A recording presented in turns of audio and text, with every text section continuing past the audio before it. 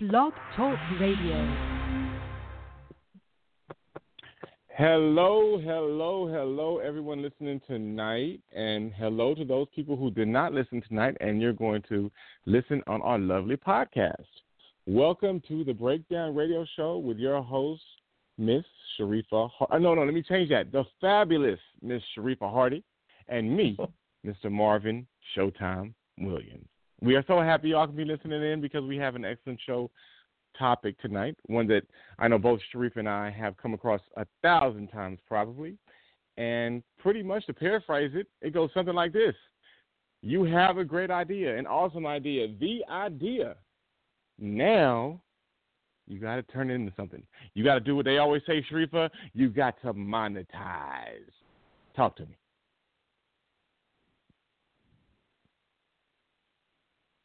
Okay. Is that where I come in and say yeah?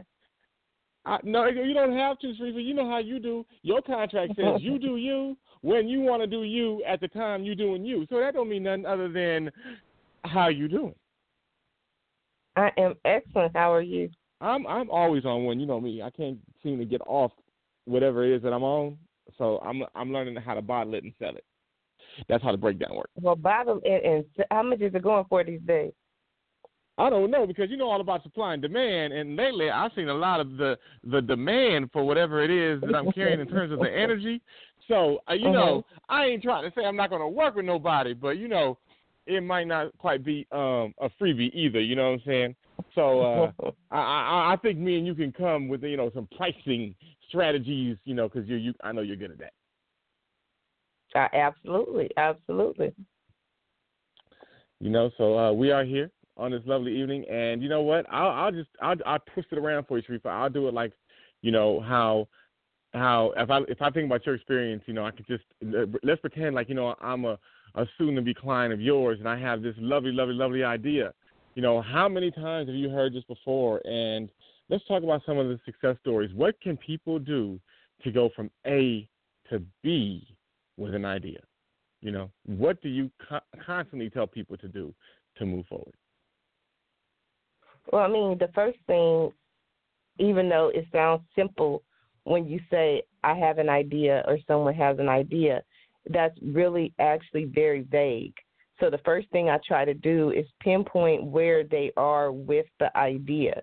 Did they just wake up with this idea and they're completely starting from scratch, or they have an idea and they've actually taken some steps towards creating idea? You know, maybe they've created their website. Maybe they've created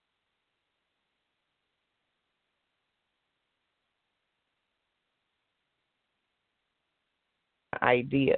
But if they just have an idea, then again, I try to figure out where they are in their life. So, for instance, maybe they have an idea for a new business that they want to start. Okay, then before I even take a look at the business or the idea, I look at, okay, are they working full time? Is this going to be like a hobby? Is this something that they're going to do part time?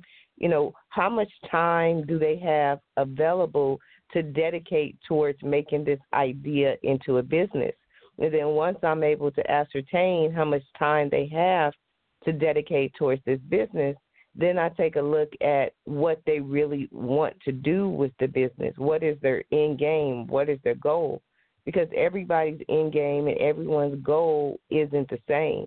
For instance, some people just really, even though they say, I have an idea and I want to, you know, maybe make a business, what they really want is something, you know, closer to a hobby. So one of the first things I take a look at and I ask people, is, you know, I always ask the question, are you operating a business or are you operating a hustle? Because a business and a hustle are two completely different things. And I'm a non-judgmental business consultant, so I don't judge people on whether or not they're operating a business or whether or not they're operating a hustle. Either one is fine with me. You know, it's really up to you. But I like to understand the game, the rules of the game we're playing, you know, and people sometimes don't understand the difference. But when you're hustling something, that energy is like, okay, let me go get some flyers, go stand out in the parking lot and just say, hey, come look in my car, come look in my trunk, come get these CDs. That's a hustle. Mm-hmm. Okay. And again, I'm not knocking anyone's hustle. I'm not saying, you should do this or you have to do that. But what I am saying is that if you have a business is operated in a certain way. If you try to go to the bank these days and get a bank loan, the bank wants to see, that you're in business. If you're trying to go get capital for your business, people want to see that you're actually operating a business. So what I do is try to help people, or not try to, but what I do is I help people take a look at where they are with their idea and really get an idea for myself of where they want to go with that idea. Because people sometimes, have a lot of different ideas, but are they really going to put the time, energy, and resources in bringing those ideas to life? Or is this just, an idea? Is this something they're just talking about? One of my friends used to always say there are cemeteries full of billion-dollar ideas, because people took those ideas to the grave and didn't actually do anything with it. You spoke a lot of game. You hit a few points that I had to try to remember to write down myself. Like, is it when you said, is it a hustle or a business? I thought that was pretty deep, pretty exceptional. Because I to tell you the truth, I think all of mine are a little bit of everything. I don't even know how to differentiate the two. Like, talk to me about like what when you see someone coming or you see an idea forming in front of you. Like, how are you able to tell which is which? And which do you like to collaborate on? Because I guess, like you said, hustles can be short term or they're quicker, or it's a hobby. Like, what really drives your creative juices? Well, basically what differentiates a hustle from a business is that a business is operated in a certain way. A business has things like QuickBooks, okay? It has some type of accounting system, okay? A hustle is that wad of ones or fives or tens or whatever it is in the pocket. It could be 20s, it could be $100, whatever. But it's all rolled up with one rubber band. That's a hustle. Okay? And so, it's now. No, I'm listening. No, I don't want to stop you because you're on a roll. No, but I was just saying, again, it's not about judging it. It's not about judging and saying that, okay, this person who keeps all their money in their pocket as opposed to this person who has a bank account and an actual accounting system is better. It's not about being better or worse. It's about a difference in operating. Because a hustler, he's not going to have an accounting system in place, because that's not his. He's not going to sit down at a computer and put all his invoices and expenses into the system. That's not what you do when you hustle. Now, when you're operating a business and you're thinking about tax time and the receipts and, the things that you need to pay and the vendors and the distribution outlets and everybody that has to be accounted for, that's a businessman. That's a business person. So it's really just a different mentality in operating. And usually what happens if a person is wise is they evolve from hustling to operating a business. But what happens is we start out with all the energy of the idea and we want to start that business and we want to make some money. So to a certain extent, we start hustling. We start, we get our hustle on, we get our grind on, and we start going out and making the sales and doing the deals. But sometimes we don't evolve to operating a business and taking a look at the business aspects of what it is that we're doing. And we, to a certain extent, kind of stay in that hustle mode. And to me, even when you're a mom or pop shop, you're still to a certain extent in that hustle mode. You have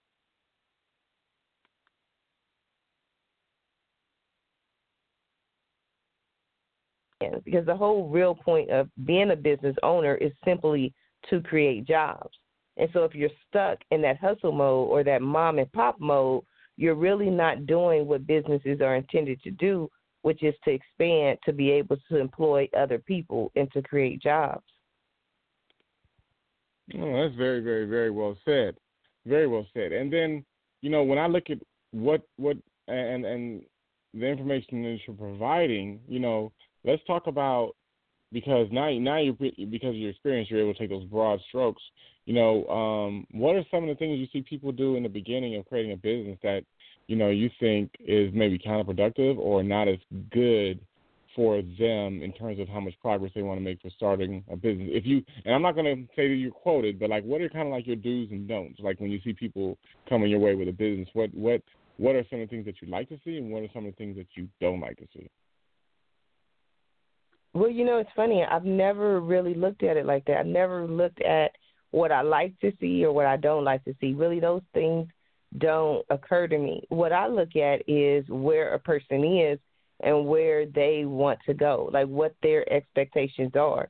To me, that's more important than what I would like to see, because if they want to start a business and they need consultant or they need marketing, what I'm going to look at is their expectations.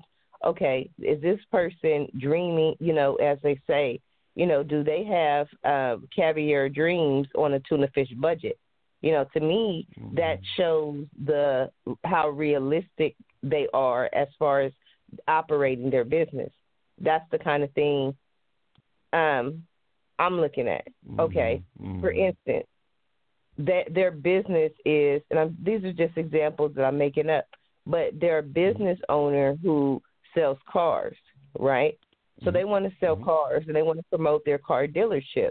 Okay, what's your monthly marketing budget, or what's even your annual marketing budget? So if their annual marketing budget is $200 a month, okay, how realistic are they about marketing their business, getting their brand out there, as opposed to somebody who has a larger marketing budget? To me, that's, more ideal. And you can look at it and say, okay, that's because Sharifa wants to make money. Okay, everyone wants to make money, but how realistic is it that you'll be able to successfully market or advertise your business without an actual marketing budget? No, I think you hit the nail on the head. Like, what are you going to do to actually get and promote your business so people buy, your either product or your service, right? Absolutely. No, I hear that. So now you mentioned one thing. You mentioned smaller budgets versus larger budgets. So let's talk about that strategy. Is the key here to always try to have the most grandiose budget, or what are you thinking? Is your realistic approach to it to try to have a business start up with at least 1 year operating capital and then some type or some kind of realistic budget? Because those are always interesting when people try to put those together. Well, it's interesting that you said what we're doing to have a larger market budget. It's kind of funny because when I look at what we're doing, I wouldn't necessarily look at what we're doing and say, we set out with the intention to create a business. Even though we created a business, we didn't necessarily go into it with the intention to create a business. So there's a different expectation. What we did is we said, hey, there's magic here. We've created magic, or we can create magic. So let's take the magic we have the ability to create with a very low overhead, and that overhead is $40 a month. So, hey, Marv, you hustle up $20 a month. Sharifa, you hustle up $20 a month. We'll put our little, hustling. We hustle our little money, put it together. We got $40 together. And, that's no secret. It's common knowledge. You can go to blogtalkradio.com and look at the prices, of the services. And we said, let's work on something. Let's put this together. Let's build a following. Let's get some advertisers, and then we can generate the money that we need to expand. So if there are things or aspects that we want to do together or with the business, we can. but we're not saying, okay, let's go and get this office that has this expense. Let's go do this. Let's go do that, because we're just to a certain extent setting up our business. Well, it's funny that you mentioned that, because I've seen many times people who, when they set up a business, do things that they think are actually the things that you do to incorporate good business. Like I'll see them run out, and everything will be there. They're grabbing the business cards, nothing wrong with that. They're trying to advertise, all of a sudden you see them getting offices, doing this. I've seen businesses all of a sudden start, with absolutely no sales, try to hire people who are in the wrong dimension.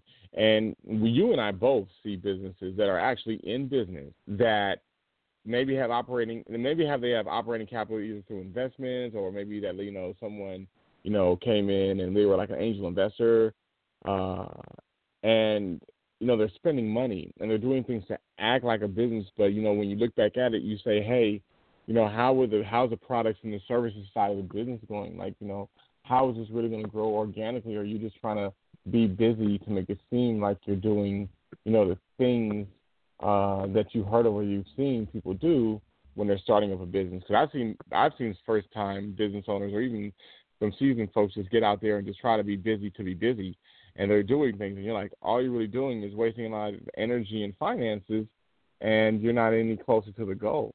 Some people just jump in with both feet, and I see it a lot of times actually in entertainment, to where people want to go and they want to get into the business of Hollywood, and they think that the checkbook is the actual key.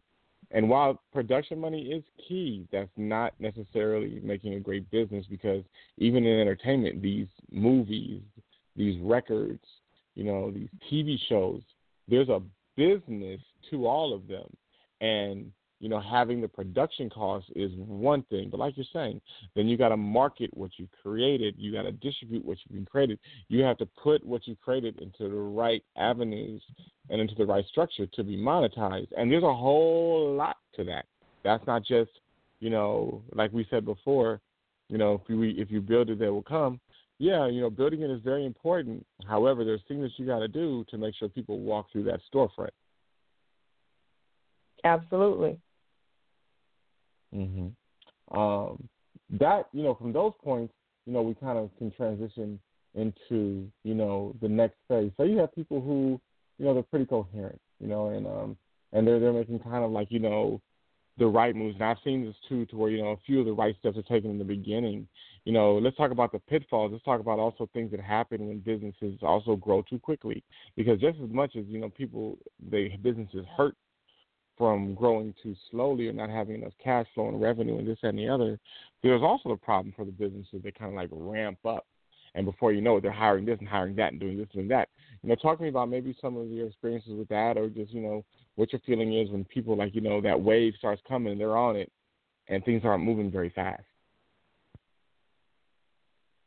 When you say things are moving very fast, what do you mean? Well, for instance, and this happened a lot during, like, the dot-com boom. We would see companies literally go from 0 to 60. Like, they were an idea at a Starbucks one day, and then before you know it, there's 30 employees running around for this uber-duper.com. And then there's a little success, and then all of a sudden they fizzle out, because now the 30 employees are turned to like 200. You know what I'm saying? And there's this speed, and there's always been, it's written, it's very well documented, just like, your business is moving slow for reasons, speed, the, accelerated growth while not maintaining, an adequate structure can also, hurt a business as well. And I was just saying, if you've been around businesses that have kind of like, caught like, a good run, they gain capital, they've locked in a couple customers, and then all of a sudden now they're kind of out of control. Absolutely. I mean, that was my experience during the, .com boom. I mean, because I was one of the people that started up Perks.com, almost Golf.com, a lot of .com businesses, and you really touched on an excellent point. See, what happened was, these companies went from, like you said, from just that 1 or 2, maybe 3 employees to all of a sudden they had 200, 100, 200 employees. But what happened, it wasn't the business idea or the business itself. What happened was a lot of angel investors and investors at that period of time really believed that if it was a .com, it was going to succeed. As long as it was on the World Wide Web, it was going to be successful, because the World Wide Web is the last frontier. It's that last place where it doesn't matter really what you're selling. As long as you build it, they will come. You build that website, you build your product will just fly off the shelves, just like magic. That's how the website is. It's magic. You put it on the web, get you a .com, and it sounds kind of, it may sound kind of silly now, but a lot of people believe that. And so it was very easy for some people, not everyone, but some people at that point of time, in the 90s especially, to just get investors. If they say, okay, I'm building a company, it's a .com here, okay, here's $10 million. And so they took the millions of dollars, and what they did is they got the huge high-rise offices. They hired the 200 people, but just because they had the money, and this is a lesson a lot of business owners learned, was just because they had the money doesn't mean that it's guaranteed to be successful. That's something that, before people really could have argued, if you get money, you'll win. No, a lot of business owners tested that theory. They tested it with millions of dollars. And you can give someone millions of dollars, but that does not necessarily mean they'll be successful. They appear to be successful during that time period when they have the millions. And arguably people will say, oh, if they weren't as successful, if they weren't as smart, if this product wasn't as wonderful and as great as it is, then there's no way they would have raised millions of dollars. But a lot of times it just simply had to do with the networks and the relationships and the circles that they were in. A lot of these people already had relationships with banks and people who were successful. They golf with them every day. These are the golf buddies. And they say, hey, I'm starting this .com business. I need some support, old buddy, old pal Marvin. Why don't you go ahead and slide me $5 million? It's a .com. There's no way I could fail. And I'm making it sound really simplistic, but really these are the conversations that, that were happening. And so what happened was they used the, now I'll give you an example. One of the first companies that laid me off, 9/11, 2001, and, the whole economy was hit. But literally, when I started working at this company, we were working in the garage of what was an auto shop.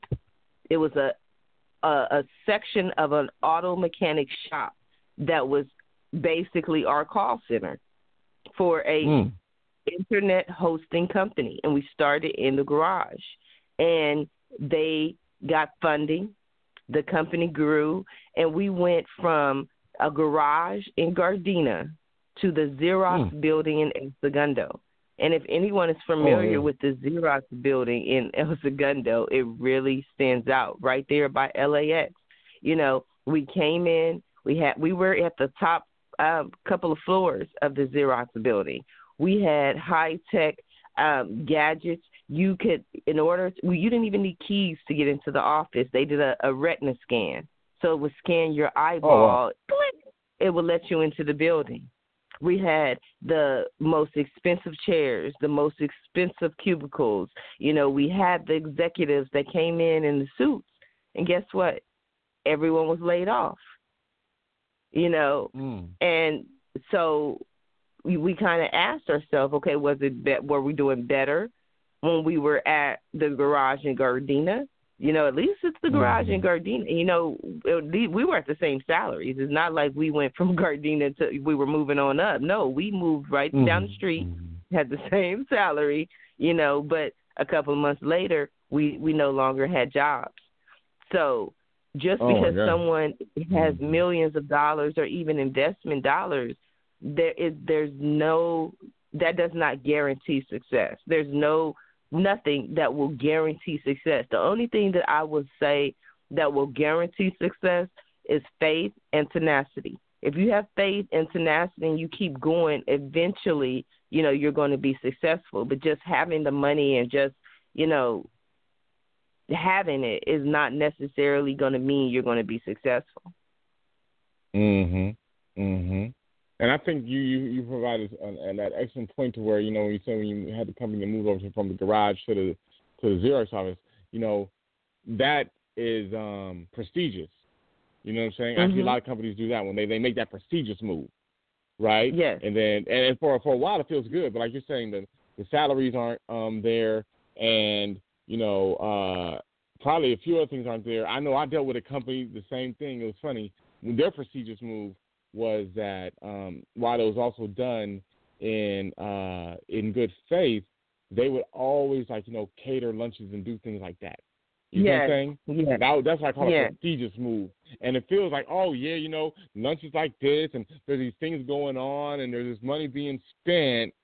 But then you scratch your head and you're like, well, now these two people are let go, and these other people want bonuses, but they're still catering. And then people are kind of like, we could do away with all this catering stuff if it means people can stay employed and people can get bonuses that they rightfully deserve. Like, what are we doing all these things for? And right. I've done the same thing. I've had a couple moves, even in my production company, to where I've done the prestigious move, like, oh, let me go do that. And part of it is ego and trying to, make yourself seem like you're bigger than you are, or you're not quite at that level, but now you're so close, you just want to move there. You don't want to hesitate. You want to move from A to B. And you make that move because you can, but it's not necessarily the right time, though.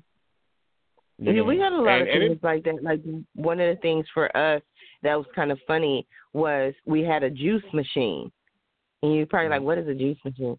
But we had this juice machine in our break room, just like if you would go to any hamburger stand, and they always had a little soda machine, and you put your cup, and that's what they gave us. So we didn't have to worry about having juice. We could go there and have different kinds of juice. And when we first moved into the Xerox building, this juice machine at work was cool. You know what I mean? You get a little thirsty. You walk over there, get you some juice. We always had, they'd come around with every Wednesday or Friday or whatever it is, little treats for us, and it was cool. But when people started getting laid off, it's like, okay, how much does this juice machine cost? How much is it costing us for juice? All of a sudden that juice wasn't as important as, being employed. No, that is the absolute truth, and we can see that. But it's kind of like how the parallel, like what the items that kind of like kind of coincide with that is when we're talking about juice machines, we're talking about like when we're talking about catered lunches, this and the other. Then at the same time, you can see how even in larger businesses, even in government or whatever, the amount of perks that are there for certain.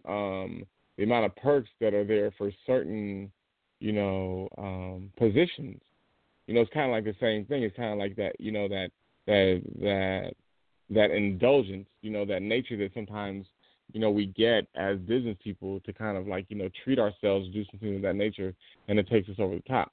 Now I want to kind of scale it back. I want to scale it back a little bit, if we can, for like, say for the listeners who listen to the show and they have a good idea, what are some of the things that Sharifa you like to see happen in the beginning, the absolute beginning of a startup, no matter how big the idea. Let's just say it's one person. Say it's a girlfriend of yours, and she calls you. She's like, Sharifa, I'm about to start this idea.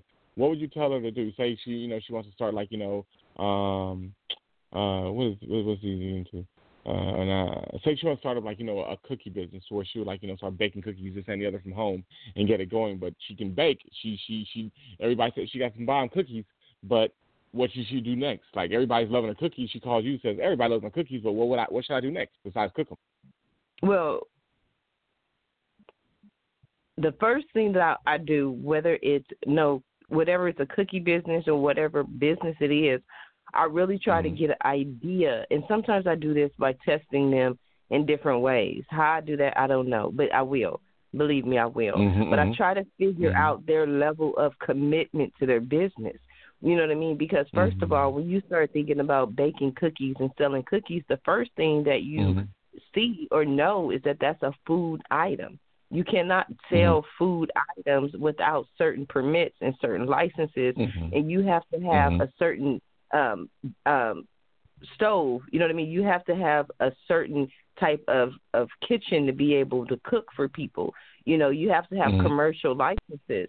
So what I do is I look at them, I talk to them, and I explain to them, you know, are you willing to do these things? Are you willing to take these steps? Because if not, guess what? You are operating a hustle. If you don't have your licenses to do business, then that's a hustle. I'm sorry. You know what I mean? And with the hustle, you can only go so far. For instance, I have a friend who has a baking business, Skinny Cookies. Skinny Cookies has a relationship with the school system. So she knows people within the school system, and she is, you know, going to be allowed to sell her cookies through the school system. But before she can sell her cookies through the school system, she has to have the proper equipment and the proper licensing. So you can't just jump into arena with a business without having the proper license, without having the proper, you know, tools to go into that arena. And sometimes what happens is people just think, oh, I love cookies.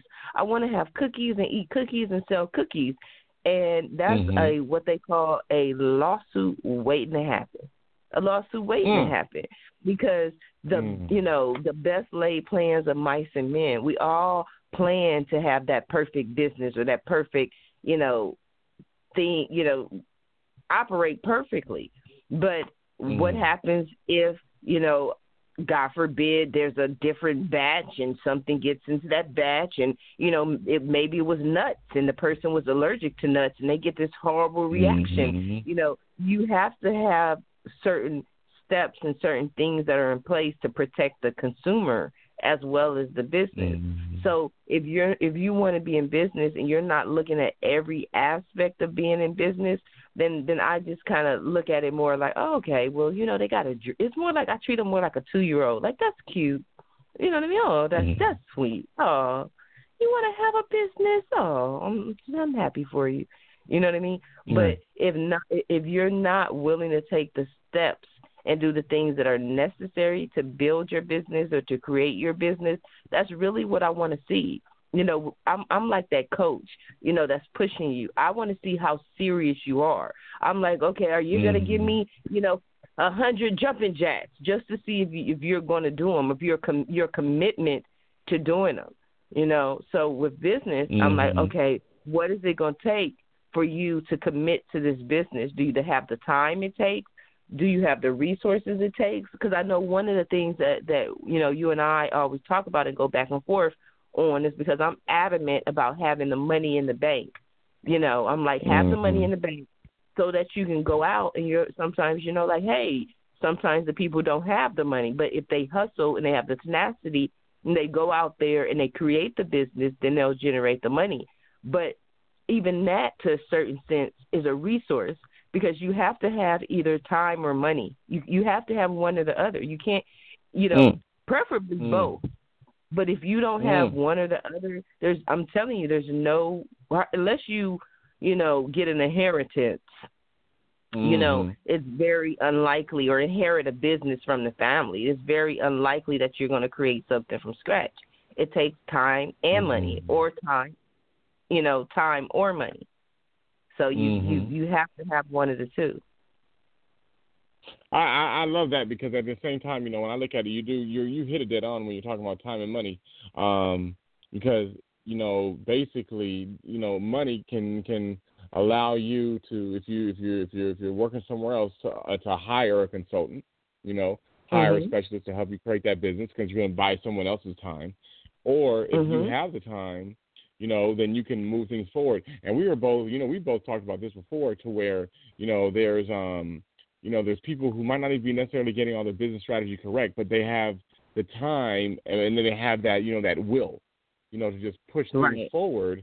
And even if it's not necessarily, the most correct strategy, having the time to push it forward, and we see that throughout, like, a ton of startups. But when we also look at a couple of things too, I want to point out, from my standpoint, we've, and I know we'll talk about this, off the air, like we've done so many times. We can always look at, like, businesses and how they're doing things correctly, right or wrong, what we feel are right or wrong. And then there's always kind of like, that surprise. I've seen surprises happen to where you're like, it's kind of scratching your head. If you can describe any of the surprises that you've seen happen, why were they a surprise to you? And then, and I could think of one, if you don't have one on top of your head, like, why were they a surprise to you? And then after that moment, what do you think was, like, the groundbreaking thing they did correctly to kind of, like, go from A to B? And what I'm really asking is, like, the business that you might have thought was going to fail, then all of a sudden you hear they're doing pretty well. What didn't you see, or what didn't even they see, or what was a surprise that made it all work?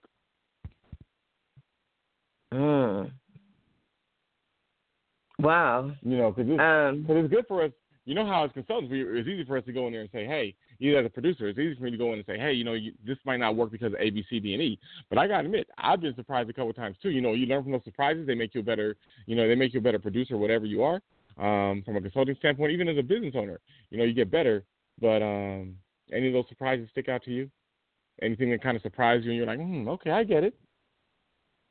Well, I think if you're discussing surprises, to me, the surprises were more of the ones that everybody was so sure of. You know what I mean? Like, ooh, that's a good one. Okay. When we moved to the Xerox building,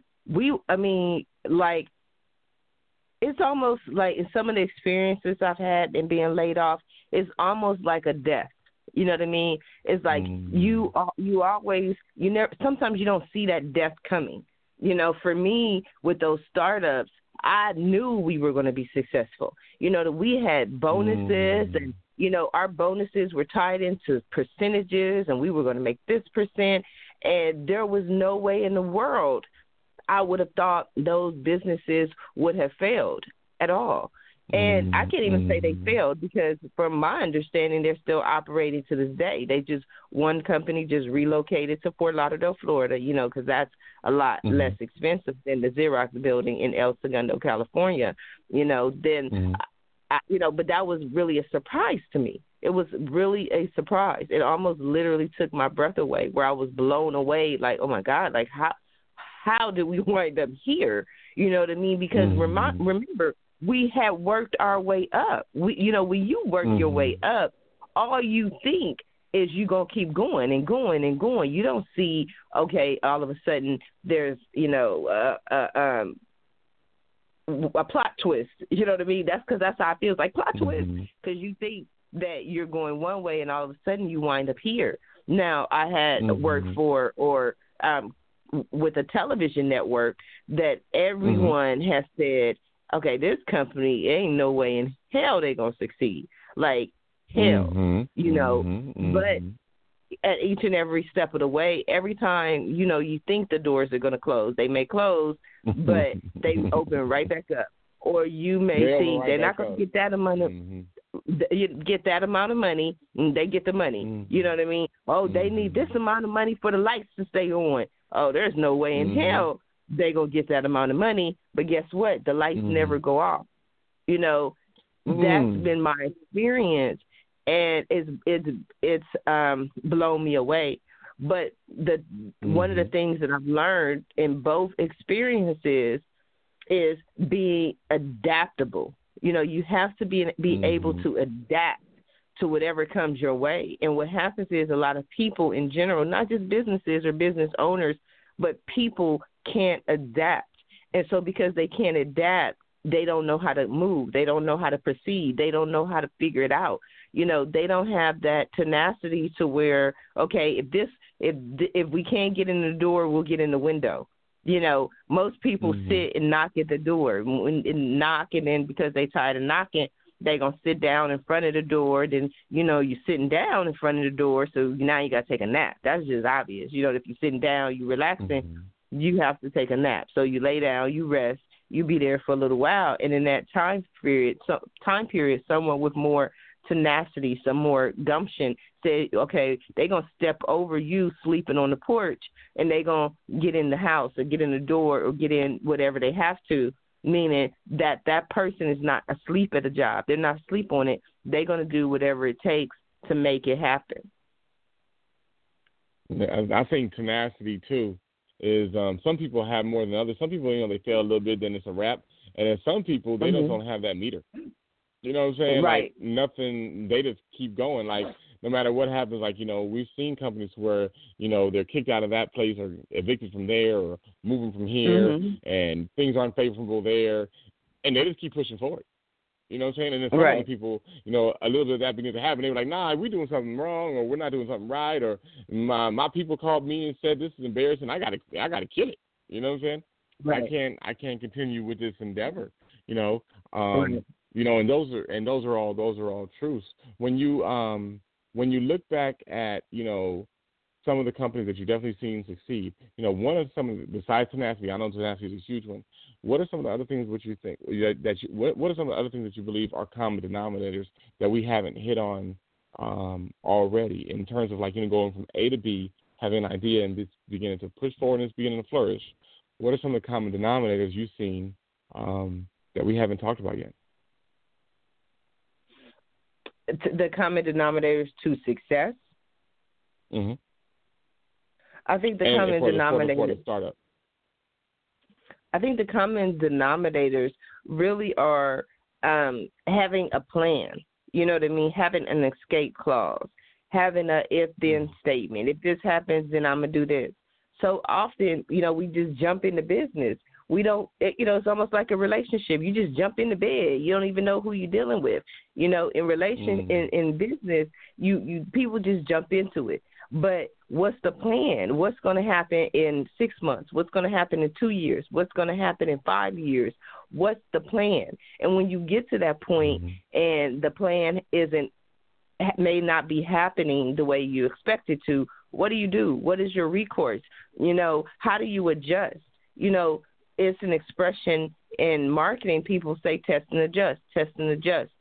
Sometimes people just can test, and they don't know how to adjust.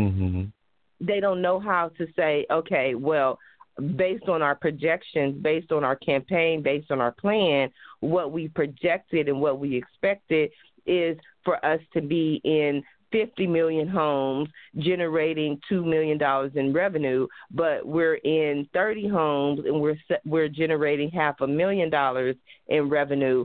So let's test some things. Let's make some adjustments so that we can increase our viewership and also increase our revenue. But sometimes when we get to a certain point, we just either kind of roll with it. Oh, we're going to keep doing this way, this way, and then maybe one day we'll hopefully get to our goal. Or we take a look at it and we don't even notice it at all. What needs to happen is we need to keep moving ahead, testing, adjusting, figuring out what's working, what's not working, keep what's working, let go of what's not working, and then just keep moving forward. But too often we don't adjust. We don't, it's hard sometimes for us to make the difficult decisions. Sometimes we don't know how to delegate. As an entrepreneur, we're so used to doing everything ourselves. That's one of my, I always say I don't necessarily care for being an entrepreneur. As an entrepreneur, you are responsible for everything. It's like that old In Living Color joke. I got 15 jobs, Mom. 15. I am the accountant. I'm the cook. I'm the customer service. I'm the sales. I'm the social media.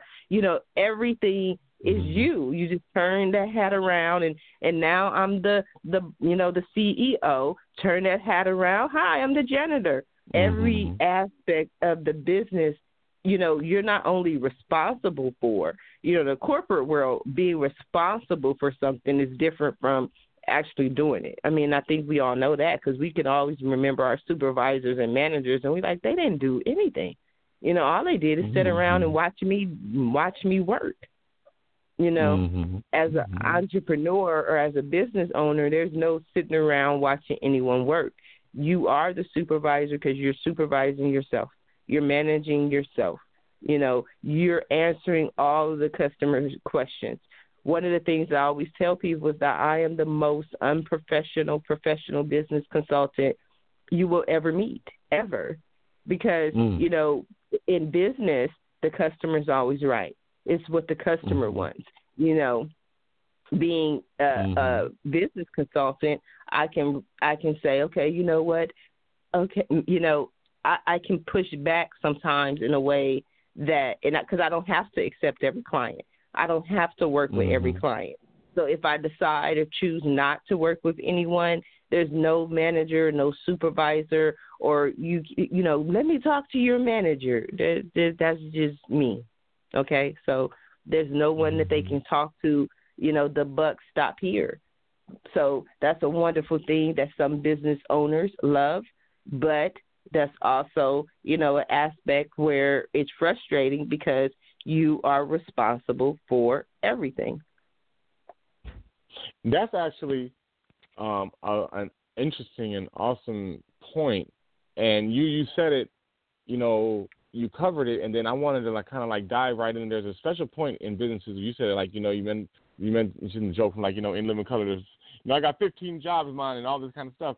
And, you know, as a business owner, talk about the moments to where, you know, and you've probably seen it happen to where, you know, someone takes an idea from 0 to 60, and then, you know, they have, you know, all these things that they did all these different jobs to make the company move from A to B. And then there's that letting go period where they got to hire and try to delegate. And you go from A, being the person with 15 jobs, to B, the delegator. And it can be very confusing and interesting, you know, right from that bridge from A to B. Because I've seen it definitely happen to where people are you know, so tight on, they hold their business so tight and so close, and trying to figure out who to delegate to and who to trust becomes a real issue. And that's where a lot of things happen. And, you know, sadly, I've also seen businesses fail during that transition too. Yes, because it's a very difficult place to be, because it's your business is your baby, you know, and you're not just going to hand your baby over to anyone. I mean, I really think when people say that really is an accurate, you know, assessment of or accurate comparison. You know, people may think, oh, that's extreme. Your business isn't your baby, but your business is your baby. You know what I mean? It's something that you created, something that you gave birth to. And not only that, but just like a baby, there are specific ways that we want things done. You know, some people allow their babies to eat candy. Some people don't. You know, does that mean it's wrong? Does it mean it's right? Some things are indifferent. Some things are just a choice. But when you're dealing with your business, you want people to handle your business the way you would, you know, and that's one of the most difficult problems that I have, because I am Marvin, I will tell you, I am a perfectionist with OCD. Okay, hear me when I say I'm a perfectionist with OCD. So when I do something, I want it done a certain way. I don't half-ass do stuff. I don't do it just to, you know, to get a paycheck. I don't do it, you know, I'm not a C student. I need my A+. If I don't have my A+, my self-esteem goes down, you know. So when I try to delegate to someone and have them do something for me and they don't do it the way I need them or want them to do it, then that's very difficult to me. And it becomes a very judgmental thing, because you're judging someone else's abilities to do a job.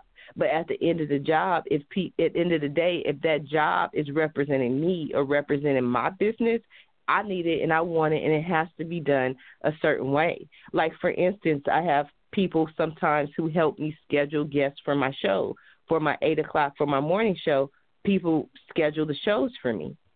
When I schedule a show, I have a certain template, which I give to people. And then when I look and I see the emails that they're sending out and they're not sending out the same template, I have to go back and, again, explain to them, this is the template that I need you to use. Excuse me. The reason is I've created it a certain way. It gives the show page. It gives the show date. It gives the show time. It gives the time that I want them to call in. It gives them the call-in number. So if you remove any element of that, that person is going to be completely confused. I suggest to the guest that they promote the show on their social media. I let them know that there are advertising opportunities available on the show. So if you miss any of those aspects, you're doing me a disservice. And so when I look and I see, okay, and especially since it's a template, and template is code for copy and paste. So if you really can't copy and paste the information and send it to the guest, then you're doing me a disservice. And then and one of my weaknesses, people always tell me, Sharifa, you just got to work with them. You got to work with them. And that is one of my biggest downfalls, my weaknesses. It's very difficult for me sometimes to, quote unquote, work with people. I'm more like, because I'm a control freak, even though control is an illusion. Like, on a personal note, it's very difficult for me to ride in a car in the passenger side. It just is.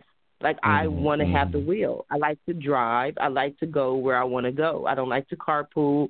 I don't mind you riding with me, but I'm the one who has to have the wheel. So it's like that in business. This is the way I want it done. And if they can do it that way, good. If not, I don't really want to work with someone to get them to do it, a certain way. No, that's a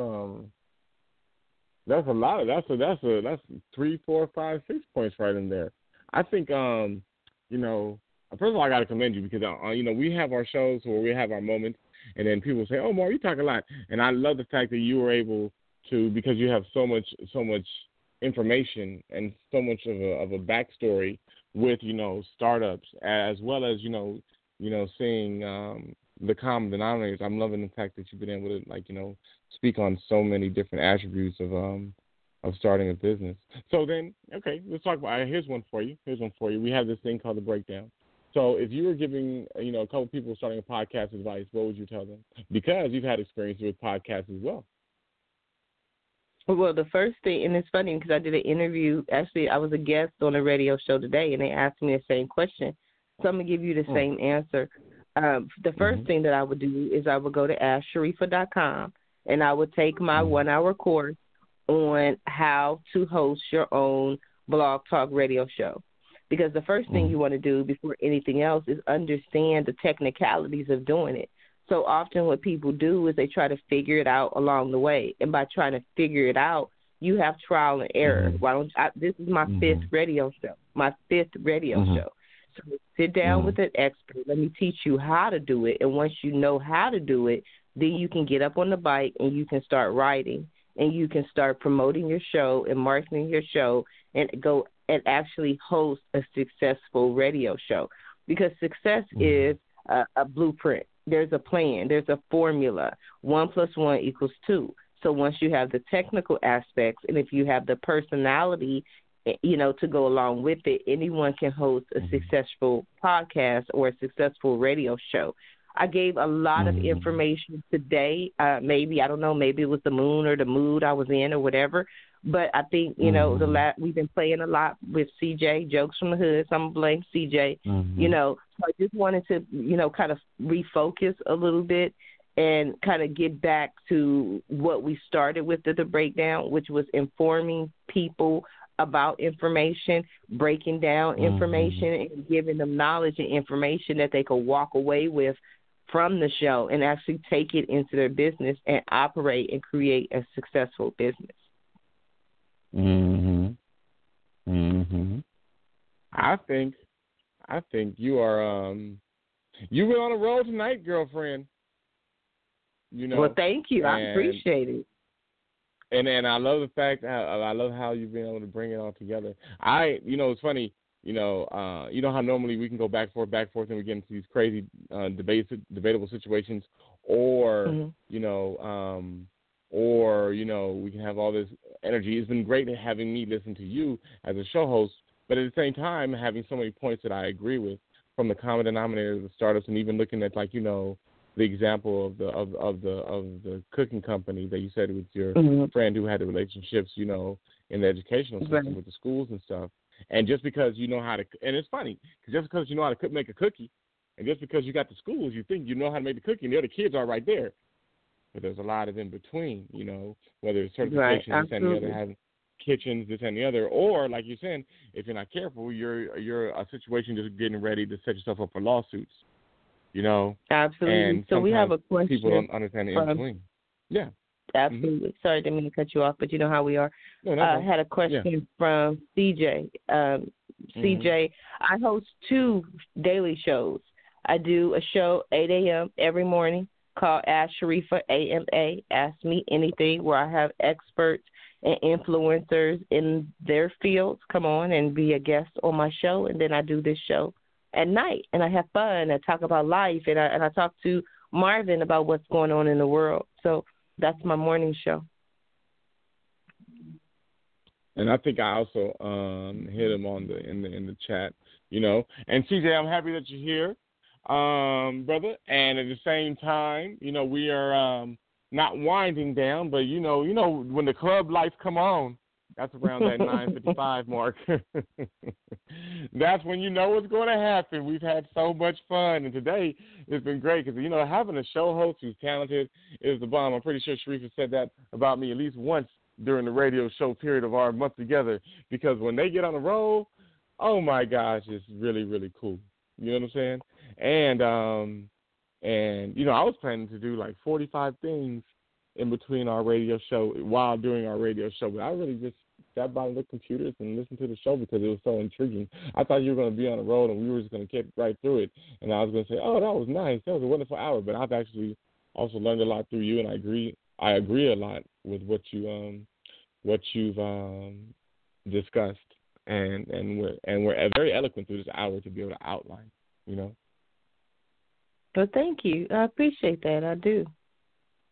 Yeah. So now you mentioned, I don't want to say anything, but you hinted at, a guest for the week, so to give them a little bit of pub and a little bit of attention, I believe that was our Wednesday show, right? And of course, Marcus is going to do some graphics and we're going to have some fun. But let's talk about this Wednesday show that you're excited about. Let's talk about our guest that we're going to have on the show. Yes, that's Wednesday show, Jokes from the Hood. If you don't make any other show, whoever's listening, be here on Wednesday because we have Letty Styles, and Letty Styles is hilarious. She is hilarious. And so she talks about relationships, and she's going to talk to women about men. And it's so interesting because when I talked to her about being a guest on the show, what we said we're going to talk about is we're going to talk about sex. But, we're not going to just say that, but we're going to talk about sex, baby, on Wednesday's show with Letty Styles. So we're going to have a lot of fun. Our listeners definitely want to tune in on that show. Mm-hmm. And I want to tell you one thing, how we roll and how we look out for each other on this show. It's a beautiful thing. And I'm looking forward to not only seeing the breakdown have the guests and more listeners, but also, us hitting, some of these events and ultimately bringing the people onto our show so they get the visual too, because I don't think people understand how, visually interesting me and you can be also if cameras are around. You get what I'm saying? We look good. Right now we look good. Yeah, I think we say we can really bring it home for people then, and then we got so many layers to what we do. You know what I'm saying? So the coolest thing I think about the breakdown is as much as it's an effort. I think the effort is the only thing that is the toughest part because there's so many cool things that come out of it every day. But I can even hear it in your voice today. You carried the show. You today was like the Michael Jordan flu game. You had a long day. You did so many things today. I mean, it started in the morning. We were talking about, we had a radio show in the morning about the morning, and that was a whole segment. And you had this day, and then you carried the show. So I got to just applaud my partner, and say she had Jordan's flu game today because you went and did the damn thing. Thank you. Maybe one day we'll have some applause noises, but we'll get there. Today, we're just making it happen. So we want to thank everyone for tuning in. Thank you for that clap, Showtime. I appreciate it. Thank you, Jokes in the Hood. Thank you to all our listeners for tuning in to another episode of the Breakdown Radio Show. We will be back tomorrow at the same time, 9 o'clock p.m. Pacific Standard Time. For more information or for advertising opportunities, please feel free to visit our website at thebreakdownradioshow.com.